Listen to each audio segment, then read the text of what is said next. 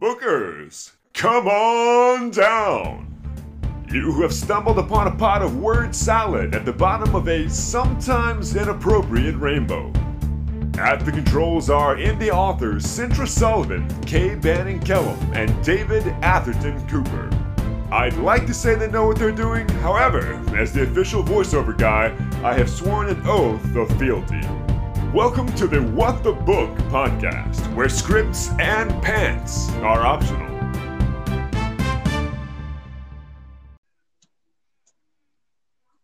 All right, good evening, morning, afternoon, bookers, wherever you might be. I am the King of Schlock, and as always, I am coming live from my hometown of New Orleans, Louisiana, and connecting with my good friends, the Aussies and the English guy.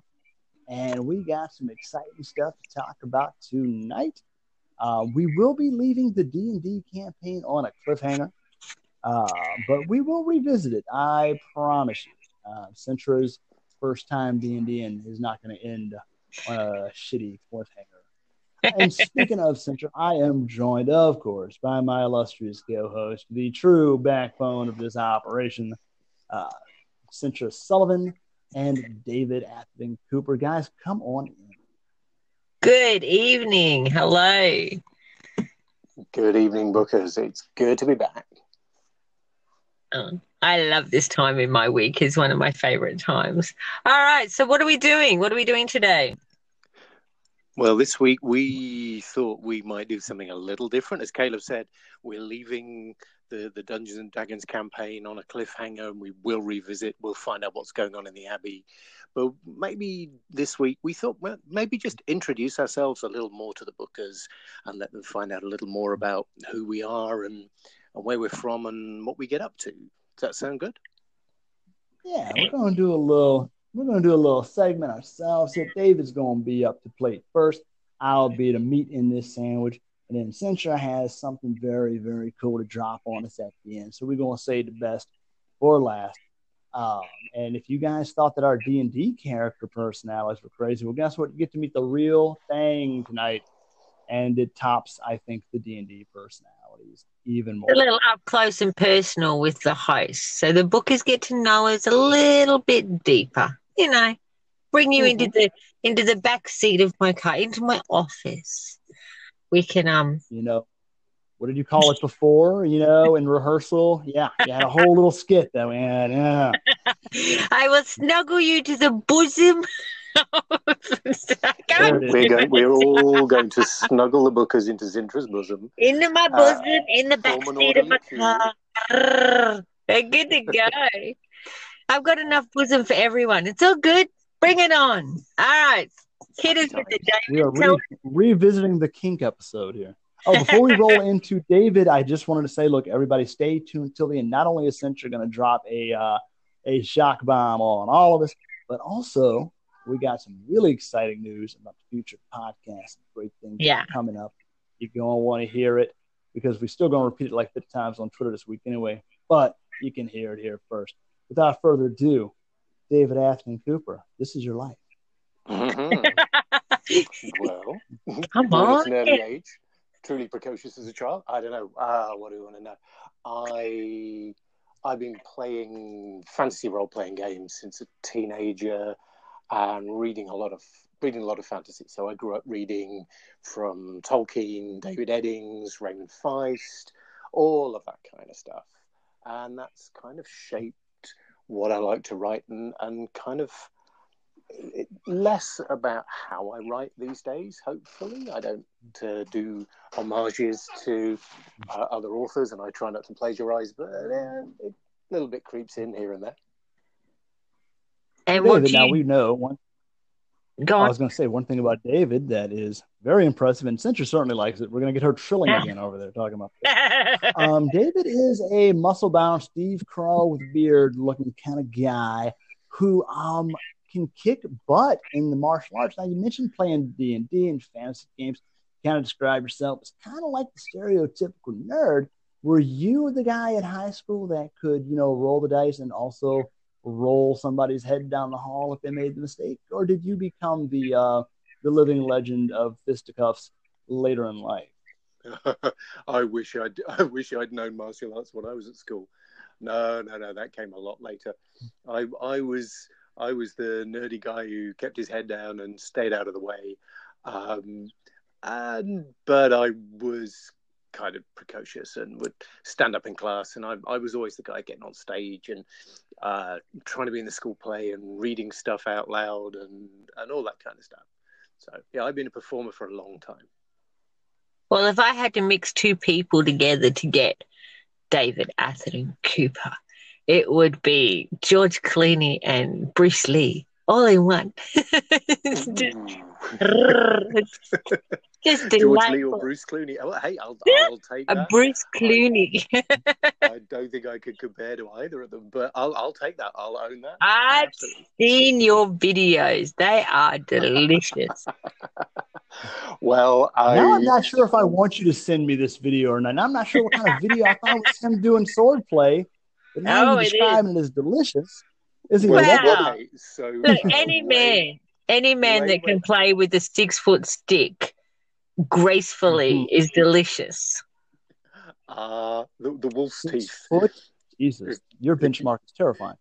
Well, indeed, and Dzintra's a demanding girl. She knows what she wants. I do. Yeah, no, I do. In my kung fu practice, I do like the weapons, but probably my favorite is the double weapons. So the double sword. If you're interested and you want a history lesson, if you go and look at medieval Florence, they had a punishment that became known as Florentine flogging, which was you take a cat o' nine tails in either hand and flog your victim until he's well and truly sorry. And actually, Chinese swordplay, the double sword form that I learned in my Jiaoga, is almost identical. So if you know anything about that, you'll know what the double sword looks like. But hey, it's a lot of fun. It's terribly impractical day to day. I don't walk around the streets twirling swords around my head because the police take an interest. But it's good fun, and it's a good way to try and stay in shape during COVID. Oh, absolutely. Valentine. What era was that when this was going on back there in the flogging time? It would be medieval, sort of around the time that Dante was writing and that Machiavelli was around. That kind of era in Florence, particularly, they came up with it. But I do try when I'm writing fight scenes and battle scenes in my stories, I do a little of the martial arts bleed in, but I try not to get too nerdy about it. My beta readers soundly give me a thick ear for getting too detailed in the stuff that I'm writing and pull it back to just the action. Well, if they see your swordplay video, they might think twice about being too overly critical. Look, you had me 9 tails, so I'm good. They're in other states, so they know they can get away with it. You can't punch that far. Even I can't punch quite that far. No, I have to make do with harsh language and stinging rebukes, but only carefully because I like my beta readers. They're really good. Oh, I don't think I've ever heard harsh language, David. Well, I will tell you, David strikes me as that individual that walks softly and carries a big stick. Yeah, I've seen it. That's just genetics, my friend. I can't do anything about that. I mean, why not go ahead and let's just talk about our dick sizes here? Yes. let's just draw a discreet veil and not go there. It's all good fun. So what about Kaleb? Oh, we're moving right on into me. David, were you had anything else you wanted to throw out there at us? I don't want to preempt you. So a couple of times we've mentioned on the podcast that I've just started an Instagram account, and I do a lot of photography in my spare time when I'm not writing, and I find that's inspiration for what I write. So that's probably as much as the bookers need to know about me right now. And that's photo. They want to know so much more, though. Nah, but I can't hog the limelight for the whole evening because we need to know about Kaleb. We need to know about the King of Schlock when he was just a wee young prince. Tell us about where you came from. I'm more than happy to talk about myself. But David, if you ever question whether or not I am a true friend of yours, keep in mind, I actually gave you additional time instead of talking about myself. And there's no greater gift than the King of Schlock can ever give. And I truly appreciate it. No, so check it out. Anybody knows I am a New Orleans third generation legacy. My grandfather, he came over from Sicily, which is by far the most interesting part of my, heritage. There is the Sicilian grandfather. The rest is all really just generic, boring white stuff. My grandfather and my mother were both somewhat relevant in New Orleans. It was really cool to be born into that. My grandfather owned a grocery store back like in the late 40s, early 50s, whenever he came back from the war.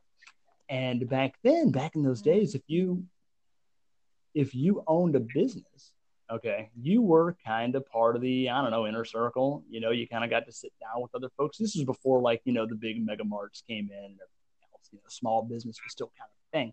So my grandfather knew everybody. He knew how to work with people. My mother was a professional dancer. She was a majorette for the New Orleans Saints. And I don't know, I'm kind of just reading off my bio at this point. But yes, it was an incredible way to kind of grow up. We weren't rich by any stretch of the imagination, but my family kind of mastered that art of, knowing the right people. So for that, I was able to go to, actually went, as I mentioned before, went to Catholic school, even though that does not reflect in my adult practices all the time. But we couldn't afford the tuition. But it was like my mother was able to reach out to somebody who was like her track coach or her dance coach or something back when she was in school, and they knew somebody. Before you knew it, I was getting to go to, the tuition was a suggestion more so than a demand. And it was really kind of cool growing up. And my biggest regret is that I did not foster those kind of connections. My mother and grandfather were always trying to introduce me around to people as a child. And, remember this person, there it is. And I never gave a shit. I wanted to play video games. I wanted to watch cartoons. And I wanted to find ways to skip school and stay home to play video games and watch cartoons. So you didn't spend your childhood sneaking out into the bayou looking for an 8-foot tall swamp monster that wrestled alligators and rescued women with white streaks in their hair? Me and Dzintra have kind of talked about that guy in the past on one of the episodes. You weren't present for it. It was our cryptid episode. But no, I, on the other hand, I brought the weird, creepy shit just right onto our neighborhood in New Orleans. I used to just make up shit as a kid. And I would so here's the story. There was, from where our apartment was, across this fence, there was a condominium complex, sort of. And there was just this random window that faced from that to my apartment. And for some reason, I just got this bug up my ass one day to just start telling people that house was haunted. And of course, us being, talk about precocious, we were just asshole bastard kids. We decided that the best way to detect the ghost presence would be to throw things at that window all the time. Things including pine cones and eventually marbles, which also turned out to be the last day that we ghost hunted Kaleb style, because we ended up putting a marble through their window. What could possibly go wrong with that plan? We did not expect them to get in their car, drive around into our apartment, and actually track us down. But let me tell you something. They wasn't ghosts, but they were scary. And but yeah, that was always me. I've always been a storyteller. I always say that if I could just be a storyteller and not have to write the shit out, I would do that for a living. I'd just travel around like a goddamn minstrel and just tell my stories. But I got to write them around and make them portable, I guess. But yeah, that was always me. I was always just coming up with shit. I convinced the kids in my neighborhood one time that there was this apartment that I gave the very generic name of as the Hot House.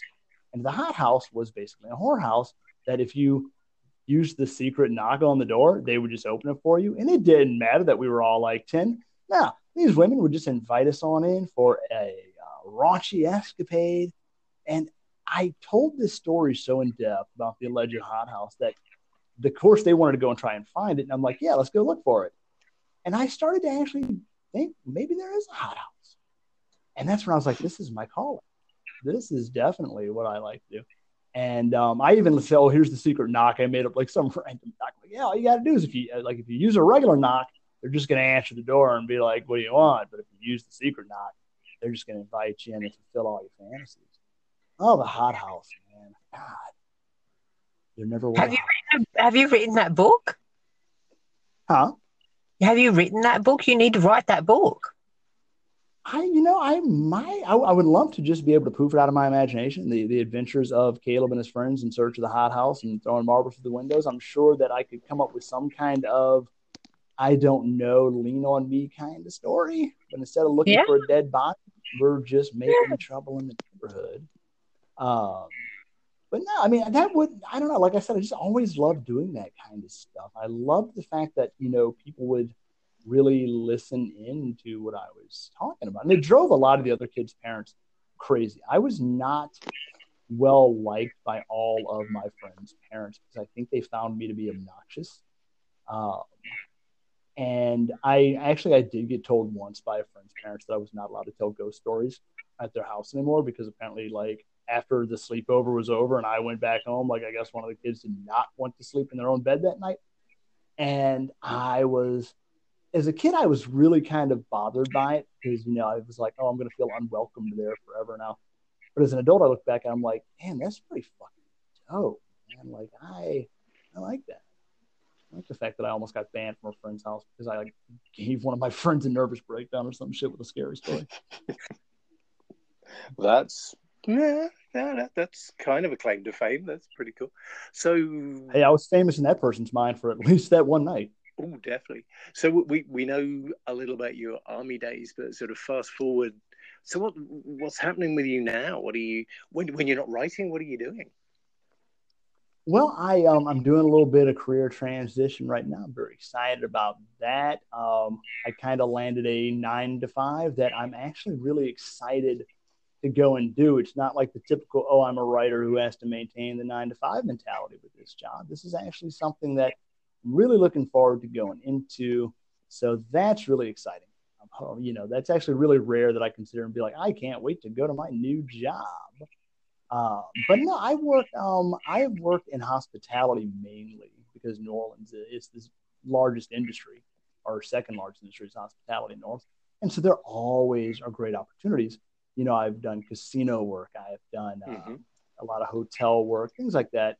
Worked at a couple of, 4-diamond, 5-diamond hotels. Really hotel and bar work's kind of fun. It really is. It's a lot of fun. You meet a lot of crazy people, so many different personalities. And, once again, you kind of do get an opportunity to, kind of always improve, on your, you've mentioned having a public speaking background. I have a public speaking background as well. And yeah, that ability to kind of meet new people and, use your personality as your leading banner is very cool. It's a skill that you have to kind of work on. But when you get good at it, damn, it's not marketable, huh? Mm-hmm. Let's see. What else? I'm going to tell you about my biggest achievements, the coolest things, and then we will transition towards, I think, Dzintra and her big... Well, I was actually going to ask, please, what have you achieved? But what's something that the bookers wouldn't know about you? What's something that you do or you've done that the bookers really wouldn't guess? Do or done that they would not guess? Well, it's kind of difficult because I don't know every individual booker's perception of me as a person. But the Catholic school thing usually kind of catches people by surprise. No, I'm trying to think. I was on Animal Planet. I've been in a couple of documentaries. Animal Planet probably being the biggest network opportunity that I landed. If anybody wants to see it, the video is on YouTube. If you look up Most Extreme Super Sharks, click on that episode, and if you scroll up to about the 15-minute mark, you get to the Kaleb segment of that episode of the Most Extreme. That was really awesome. And you do still have all your limbs, I'm guessing. Well, I wasn't messing with the sharks. I was a ghost hunter on that show. Because the Most Extreme, what they would do is they compare like an animal, and then they compare the closest human kind of, I guess, version of it. So like, they have like some little crab that can pull his claws out super fast. So they compared that to somebody that's like a quick draw shooter or some shit like that. Well, in this case, my animal companion was the ragged tooth shark, which sounds ugly and is. And And it loses its teeth and regrows them. Yeah. So it has these weird lens eyes that allows it to see almost, infrared or some shit. I don't know. It can see stuff that normal eyes can't. So I guess the production decided that, let's compare it to a ghost hunter. So I was the counterpart to the ragged tooth shark. Oh, right. That was a lot of fun. And we will the check that out. Yeah, you should definitely look it up. If anything, just so you can see what 24-year-old Kaleb looked like when all of my hair was brown, and I didn't have quite as many lines in the old face. But no, I mean, I think one of my biggest regrets though is that the TV appearances, back then, early 2000s, we're talking about, you didn't have social media, IMDb, and all that kind of shit to kind of market for you. A lot of it was you did good with one, company or whatever, and I guess they would kind of put your name out there like, hey, this person's good to work with. So Animal Planet was my second documentary that I'd gotten to be in. And a third one called me, and it was a UK-based company that wanted to do this big ghost thing, and I would have had the opportunity to get flown over there to the UK for the filming of it. But it was at literally the worst time in my life for something that big because my son had just been born. I had just started a new job, and the way that we got paid for that one would have been on you got paid at the end, more or less. And I couldn't just leave, my first wife and my kid back in the States because they weren't going to fly my whole family over there. It was just going to be me, I couldn't just leave them back there to fend for themselves, and try to make enough on per diem or something. So I had to pass on it. And sadly, just as quickly as you can become known as somebody who's easy to work with, if you turn down a good opportunity, you can also kind of be like, all right, this was a waste of time. And I was never contacted. Nightmare. Damn. It is sad. It is very sad. I kind of always kind of wonder what that could have led to. Maybe the King of Schlock would have been known for schlocky television performances instead of schlocky writing. I'd have still been a king. Could have been. So hey, Dzintra, what? So growing up somewhere in deepest, darkest Queensland, what got you into writing? I'm actually Victorian, not Queenslander, but I've grown up. That explains a lot. Grown up most of my life here, but I was born in Victoria. What got me into writing? A dare got me into writing. That's all. Somebody dared me to do it. Told me I couldn't do it, so I did it. That was it. I was a late bloomer with that one. I was never a writer growing up. My English teacher told me that I should take up a trade. So never was going to be a writer.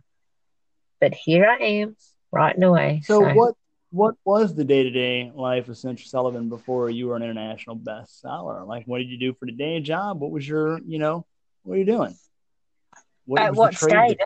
Like all of us, we've done so many different jobs along the thing, from, washing dogs to telemarketing to, I've done a plethora of different jobs just to make money. But I think probably one of the most... What did you want to do, I guess? If it hadn't become writing, like what was your ambitions and stuff?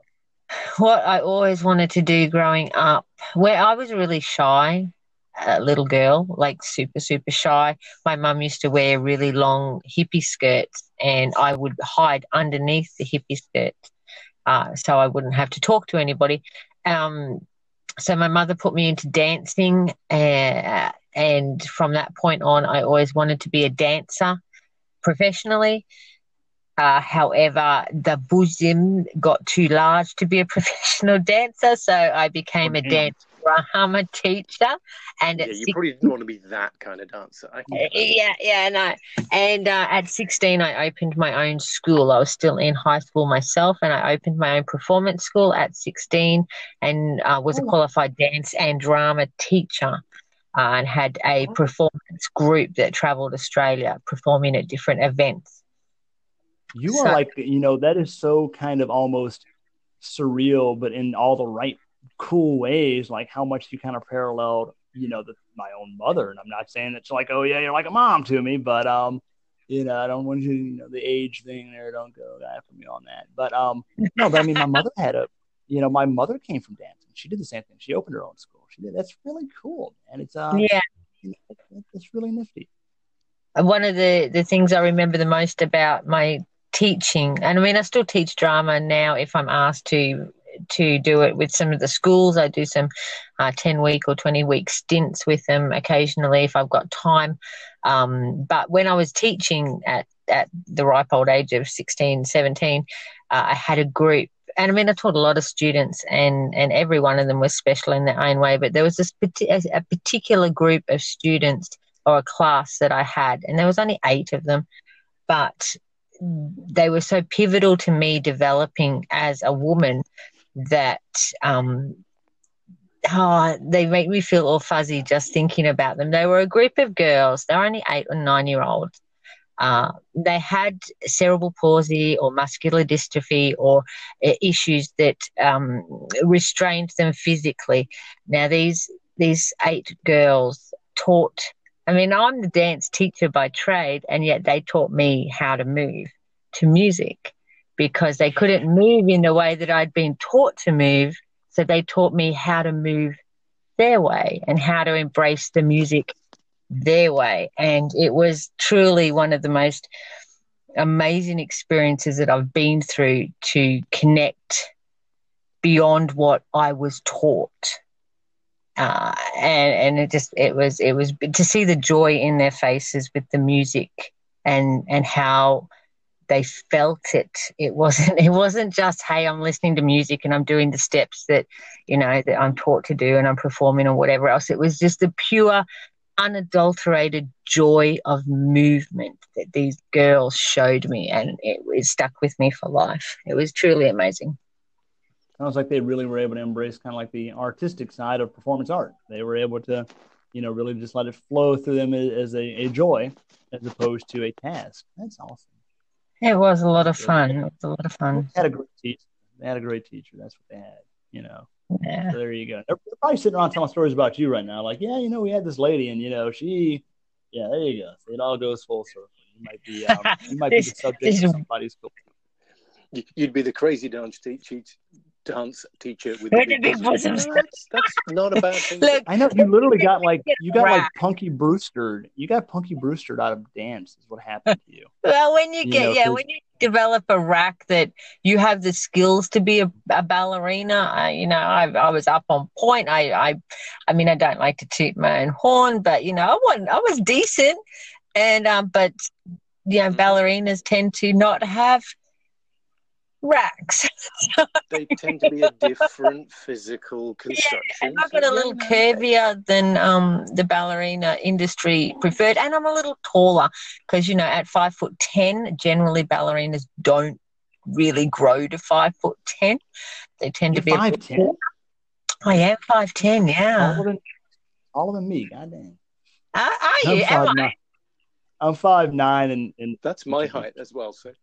Well, if I put my boots on, I hit 6 foot. So, well, Jesus, by all means, let's just make it even. Yeah, rub it in even more. Why don't you? I do like the boots, but So growing up, it was I was in the country, so. You mentioned that before. We talked about that in the past. That you kind of grew up out in the sticks a little bit. Have you ever lived in the city? I've never lived in the city. No.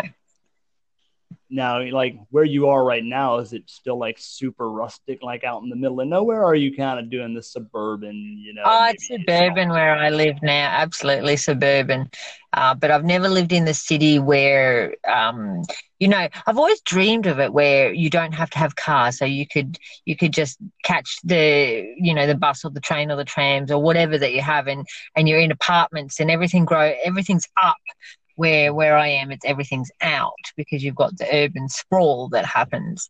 Well, you're describing New York. I mean, they're the ones that it always blew my mind that you got New Yorkers that are like in their 40s and 50s and they literally don't know how to drive a car because they've just never to get a driver's license.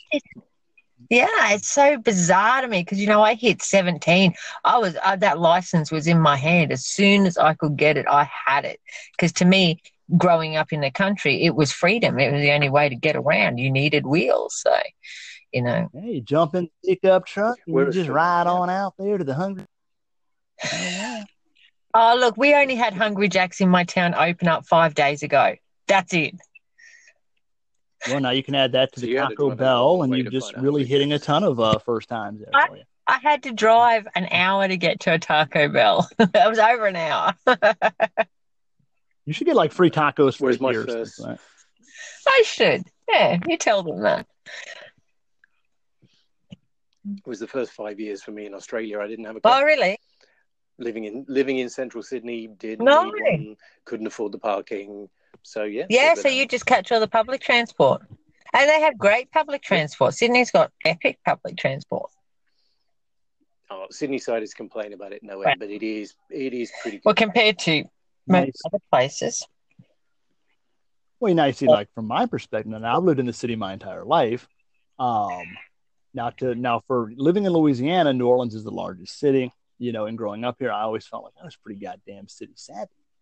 But, New Orleans is actually pretty small compared to cities like Los Angeles or San Francisco or New York or Chicago. And I can tell you, I've taken one trip. We did about a 10-day trip up to New York to Brooklyn for my wife's brother's wedding. And I got off that plane thinking, yeah, okay, I'm good. I can, I'm from New Orleans. I mean, what's the difference, right? I learned real quick. I felt like a podunk freaking peon when I experienced just how vast New York is, and the fact that a cab ride across town can take an hour and a half. I'm like, Jesus Christ, we're going across the state. Very different. An hour and a half to go across town? Are you serious? That's New York. We got off at LaGuardia, and we were going to Brooklyn to our Airbnb. And the cab driver's like, "Oh yeah, it's only going to take about an hour and 30 minutes." And I'm just like, "An hour and 30 minutes for what? Like, are you telling us when you're getting off work? Like, you can't be talking about the destination." But the thing is, like, New Orleans is, it's nicknamed the Big Easy, and a lot of people think that means, because it's like, yeah, we just all take it easy down here. But no, it actually got that nickname when they put the I-10 interstate through it. It is one of the easiest cities in America to traverse. It's almost impossible to get lost in New Orleans. And it doesn't take, New Orleans itself as a city is only about 4 miles, from tip to tail. So driving across town in New Orleans is maybe 25 minutes. Oh, he's gone again. We are jinxed with technology. Well, let's hope he comes back. But what? Yeah. Well, look. Hey, the bookers want to know. So we know a bit about where you come from and teaching dance. What do you do now when you're not? I am a factory manager, so I have a few guys. He's back! Yay, he's back! I have a few guys that I manage. I manage big companies. There's 2 sides to the business that I work for. One that's very local and deals with smaller companies within a drivable distance, and then there's a side that deals with very large orders, very big companies, and a lot of trucks. So I deal with that side of it. A little bit of pressure, a lot of pressure. A lot of hours at the moment. Busy season. Busy season. So we know you've got a family, but so between busy at work and keeping the family together, how do you find time to write? When they all go to sleep. Sleep is overrated for me. I don't sleep very well, so I write. What else? That's just called being. Okay. You hit a certain age. I mean, for me, like I sleep for shit these days. Yeah. I'm 40. And believe it or not, bookers, I'm the young one. But don't call me out. I feel so targeted right now. Yeah. Oh God. Look. Both of you all look way, but I've said this before. Both of you look way better than I do. Like I might be younger, but I have aged so shitty that I may as well be the oldest. Oh, bad decisions and bad life choices. That's what happens with K-Ban and Kaleb. But But as long as you enjoy them, that's all that I counts. enjoy it. So I'm not a sun worshipper because, my mother was Scottish. She was born in Glasgow. And my grandparents or her parents one was born in Scotland, one was born in England. So I have that very pale skin, freckles, red hair image. yeah, when Mhm. we had the So, when we had the graphics done for our podcast banner, I wanted to be yeah. like, what color did you tell them to use for your tone? Oh, Like I fucking sent like them white out? photo because I Or they am use white. There is. I am full on. I don't tan. I have spastic melanin that just creates freckles. I don't tan. I go red. I go white. There you go. That's the two colors that Dzintra gets. So in doing that, I've never, and of course, been in Queensland where it's very hot and sun worshipping is very high priority for a lot of girls. I didn't fit in very well. And of course, then now in my older years, I don't have that same leathered look that they do. So I guess it sort of paid off in the long run, not being a sunbaker. But look. It's all swings and roundabouts. yeah. That's right. Yeah. Now Okay. my wife Keep it going. Naomi is Korean, so she'll look 30 until I'm 90. So I mean, she is Beautiful. absolutely ageless.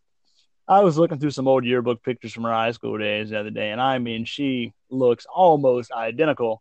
And I'm just like, Jesus Christ, I got the worst fucking genetics in the goddamn world. Everything either goes gray or wrinkles or just I don't know. And I mean, I had gray hair. Head south. That's the problem. I had gray hair in high school. It started going gray, and I loved it back then because that was cool. That was the only gray-haired kid in the high school, so that was like my thing. But when I actually got to the age where having gray hair made sense, it stopped being fun. Mm-hmm. Yes. I started going grey at 20, 25. And yeah, for a little while it was cool. And then...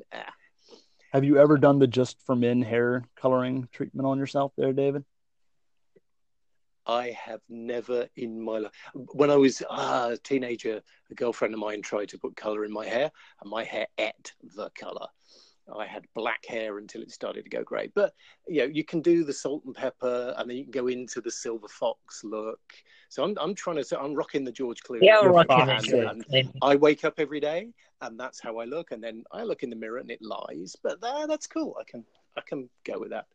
But hey, right at the beginning of the show, we said that Dzintra has a surprise announcement for us. Oh, so buckle in, boys and girls. What are you working on at the moment? No, it was. Tell us what's your new project? It's a book. It's a book project because I'm writing. I know I've told you guys before that I wanted to write my 20th book by the end of 2020. So I finished my 19th book last week and sent it off to the editor.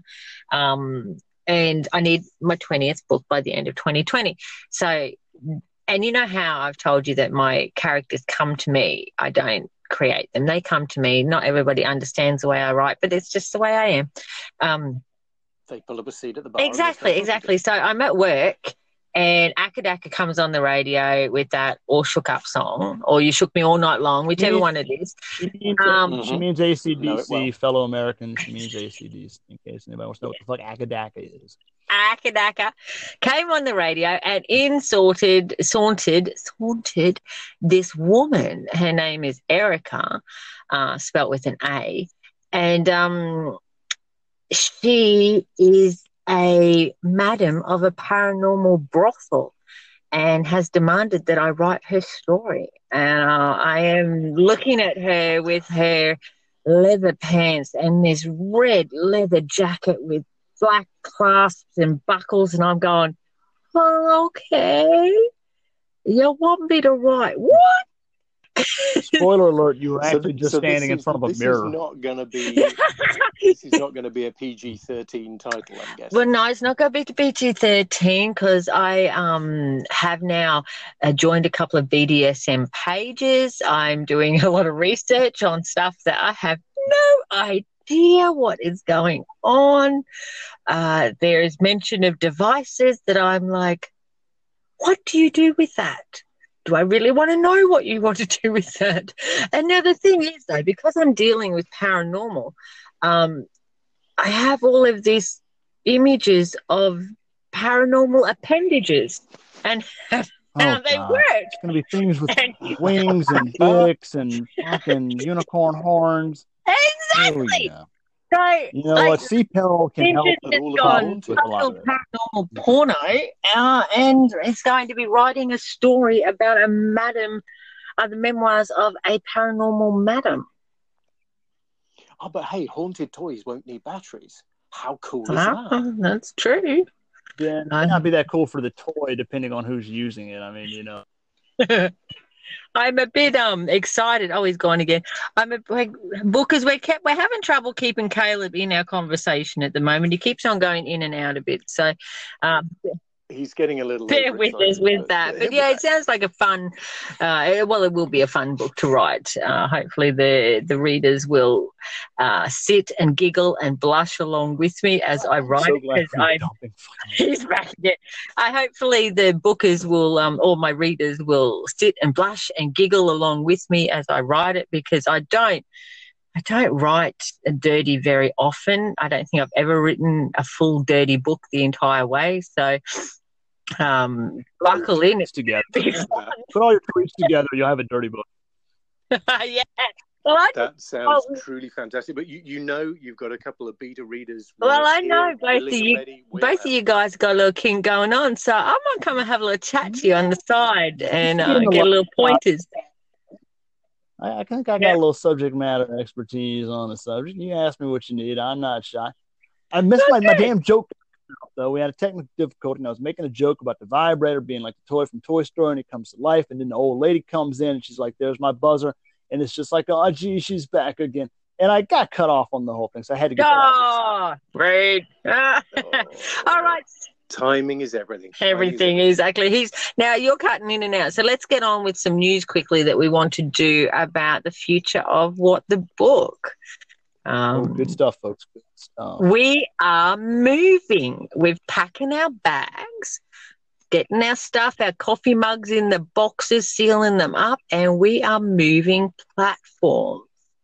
We're rather excited about it because we get to do it live every Sunday for us. For Australia. What the book is coming at you live starting next week. That is right. I'm so excited about it. So in Australia, it'll be 10 a.m. on a Sunday. And in New Orleans, it'll be 7 p.m. on a Saturday evening. Of course, where you are in relation to New Orleans, adjust your times accordingly. But what it will mean is that you, our awesome bookers, will be able to talk to us as we're chatting and interact. In real time. And I'm super excited about it. How cool will that be? Now, I think most of the folks out there listening understand how live podcasts work. They've probably been wondering why the hell we ain't been doing it, and we have seen the light, folks. Absolutely. Anchor's been cool. It got us going. But you know what? It's time to move on to slightly more dynamic platform. Podbean is going to be the new home for us. And we'll be able to do calls. But we'll still be What the Book podcast. Will still be accessed on all the usual platforms if you want to download and listen Twitter to us. Doesn't move. Now you can possibly will be coming to YouTube, folks. YouTube, everybody. That's right. Yeah. So that's the plan, is to stream it out onto YouTube. You can talk to us and communicate with us while we're doing the podcast, and we will have guests that can dial in, fellow authors, randoms, you never know. Calls from the public. That's right. You can be, look, if we jaw jacking and you got something to say, comment, question, concern, criticism, save it for the other two. I don't want to hear you bullshit. But compliments, on the other hand, compliments, though, pour them on me. But yeah, you dial in And yeah, I mean, it's all right. You guys, we're not going to keep insulting the bookers' intelligence. They know how this shit works, and we're finally gonna be on the ball. We're catching up to 2016, folks. Yeah. So follow What the Book podcast on Twitter. This is where nothing changes on Twitter, and all of our information will go straight up this week and to where to find us next Sunday, and how to link up to us and come and chat to us. I am so pumped to have to be live. It will be awesome. It's live, folks. You know what that means? The possibility of fuck ups. That's the best part. That's the only reason why anybody watches. I mean, look, people watch NASCAR to see the car crashes. People listen to live to hear people screw up. That's right. There's a really good chance that one of us might say something cringeworthy. You'll get to hear it in real time. And our motto has always been wear pants and scripts are optional. So it's going to be fun. It's going to be live. I don't wear pants most of the time. That's okay. We are crossing the tightrope without a net, ladies and gentlemen. That is it. It will be a lot of fun. I'm looking forward to it. So, bookers, definitely, this is the last one that'll be on Anchor. So I'm not sure how that plays out with Spotify, with Podbean, but check us out on the Twitter feed. Both, of course, myself and both David and Kaleb will, we'll make sure that we oh God, my teeth aren't even. We'll retweet all the information on our pages as well from What the Book. So there's no chance that you can't find us or miss out on the action that will be happening next Saturday afternoon. And this new format we got. We'll be retweeting until everyone's blue. Yeah. It'll be a lot of fun, and he's gone again. I love this.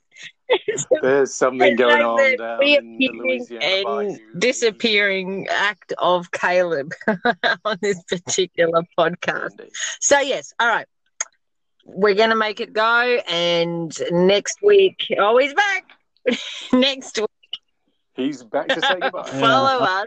I was just about to talk about our cool new dynamic that we're going to be pushing out 3 topics for the price of 1. Get ready, folks. We're going to start going rogue around this motherfucker. That's right. We're going to be bringing our own stuff to the table, and I'm going to do my best to make it as crazy as possible.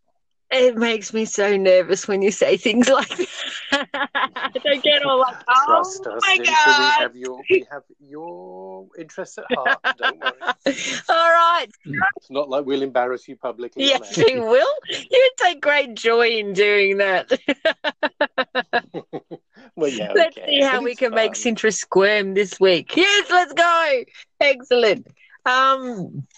Oh gosh, if you talk kinky stuff live on, I'll be done. Is that a request? Okay, I can make sure that I start working on some A material. But we're just helping you with your research. Right. I'm gonna need some kinky research, boys. So maybe we'll have to do another kinky Podbean talk. On the new one. I'm sure neither of you will. You know what? You can just pick that topic. You're up to the challenge. The beauty, sure we could. The beauty of the triple threat topics now is that, Sintra, if you want to talk about kink, just bring it to the table. I can bring the kink. I'm so new to bringing the kink, but I'm going to embrace the kink. Dzintra is going to embrace the kink and see how kinky she can get. Ooh. I think I just kinked myself then. All right. Jesus. That's okay. We're your friends. We'll wink, wink, wink. You'll be fine. Okay. All right. So next week, check us out on the Twitter page during the week next week. Come and check out the new platform. We'll make sure we get it painted and some pictures put up and some lava lamps and bean bags thrown around, and come and take a seat and chill out with us for an hour. Lava lamps and bean bag chairs, folks. I repeat once again, I'm the young one here. Also, during the week, and hey guys, stay tuned on our Twitter throughout the week. Sintra and I and David, hopefully too, we'll be doing some lives on Twitter, maybe Instagram as well. Yeah. And just to kind of, promote the new change to the format and everything like that. And then you can kind of get a taste of interacting with us live there. I guarantee it'll be just as bad as interacting live with me on the podcast. So get yourselves ready. Yeah, right. Buckle in, bookers. There's going to be a ride you don't want to miss. All right. It's going to be a ride. That's cool. Okay, boys. I will see you next week live. You will indeed. All right. New time, new platform. Same great. Same something content. All right. See you later, bookers. Bye, guys. Good night, everybody. Bye.